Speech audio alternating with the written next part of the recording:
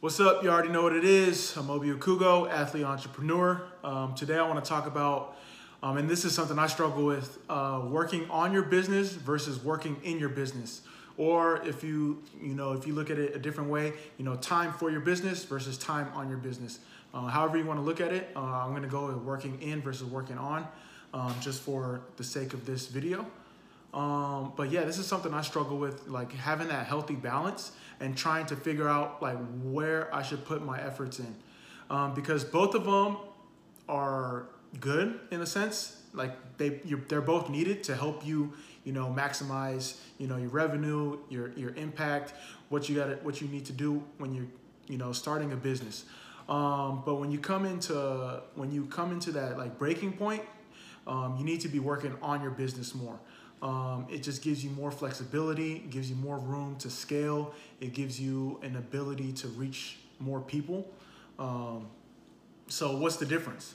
Working in your business, that's more like, depending on what type of business you have, it's more like client-facing work, customer service, getting into the weeds like scheduling, figuring out if there's, putting out fires, different things like that. So like proposals with your client, trying to figure out what they're doing. So for example, I'm doing a podcast and I'm getting the client or I'm getting the guest, going over the schedule. Like when can I schedule them for the podcast?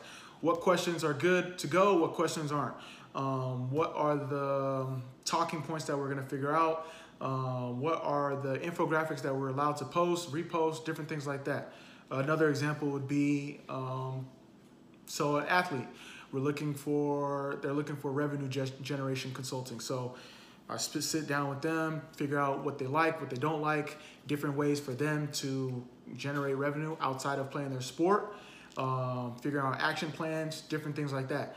Now that whole process could take 3 to 4 meetings if I'm not structured in how I go about my processes, and depending on what the client wants. The client's always right when it comes to situations like that.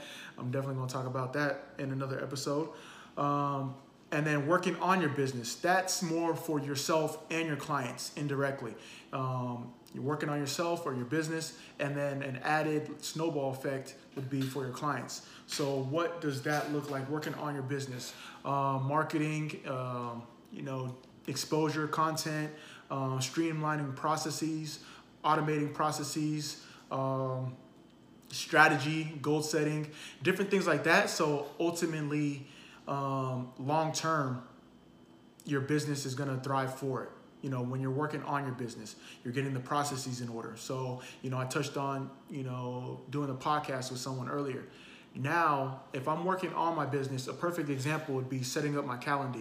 So now I set up my calendar where I don't even have to go back and forth with someone when it comes to setting up a podcast. I make the initial introduction if I don't know them, do some, relationship building. And then from there, I send them my calendar link strictly for my podcast link. So now because I've worked on my business, my calendar link is set up in a way where they fill out a form, they fill out what they want to talk about, they fill out what they don't want to talk about, they provide a headshot, and they provide a short bio, and then from there, I take out that information after we do the podcast. I don't have to nag them about this, and that, and figure out what they need, and I can post accordingly because I've already done the work, because I was working on my business prior to me building a relationship or setting them up for a podcast. Another way would be filling out forms, and I took this from a good friend of mine on her channel, on her platform. They work in branding and marketing. So before you even come to the website and say you want to hire my services or whoever's services, if you're in the service business, you have what you're looking for, what you want, your price, your budget, how often do you want to meet. So beforehand, before you initially make that initial call or initial introduction, you already have an idea of what you want to do. So that's why it's important to work on your business, because not only is it helping you have the opportunity to scale, but it helps your client as well, because it kind of fine tunes what they need, what they want, what they're actually looking for. Because if you get them on the phone and they don't really know what they're looking for, they might go here, they might go there, they might change their mind. But if you're able to streamline your process, automate your process by working on your business, it goes a lot smoother. And I think, as you know, especially as an athlete entrepreneur, this is very important, because I could spend my time on the phone, you know, trying to meet people, trying to network, and, you know, set up client meetings and do this. But by working on my business in a more economical, efficient way, I'm able to do more with less time, if that makes sense. So I'd love to know how others like strategize when it comes to this. I'm trying to learn every day. There's still things I need to learn. Calendar's a major game changer. We're definitely going to do a webinar on that. If you guys are interested, make sure you guys comment whatever below, because that's been a game changer. Like, I do it for all my work now, not even a Frugal Athlete, but like personal stuff as well.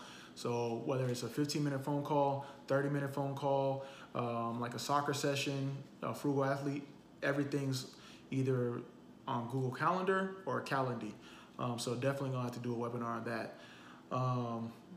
And speaking of like soccer sessions, this is simple as well. Like, because, you know, athletes, whether they're training basketball, football, whatever, having the processes, being able to work on your business, you don't have to do as much work in terms of like cold calling and marketing and figuring out how to get clients, because you've been working on your business. You've been spending more time building out content, building out marketing strategies, building out a way for when an athlete or a young guy or someone wants to train with you, you already know what they're looking for, because you've filled out forms, you've automated the process. So for example, if someone wants to train with me, I built it in a way where, okay, they want to work on strength and conditioning, or they want to work on, you know, technical skills as a center mid, or they want to work on finishing.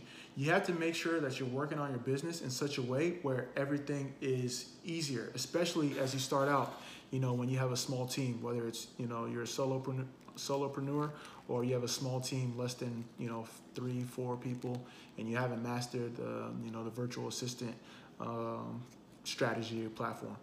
So yeah, that's it. You know, working on your business versus working in your business. I think there's a big difference.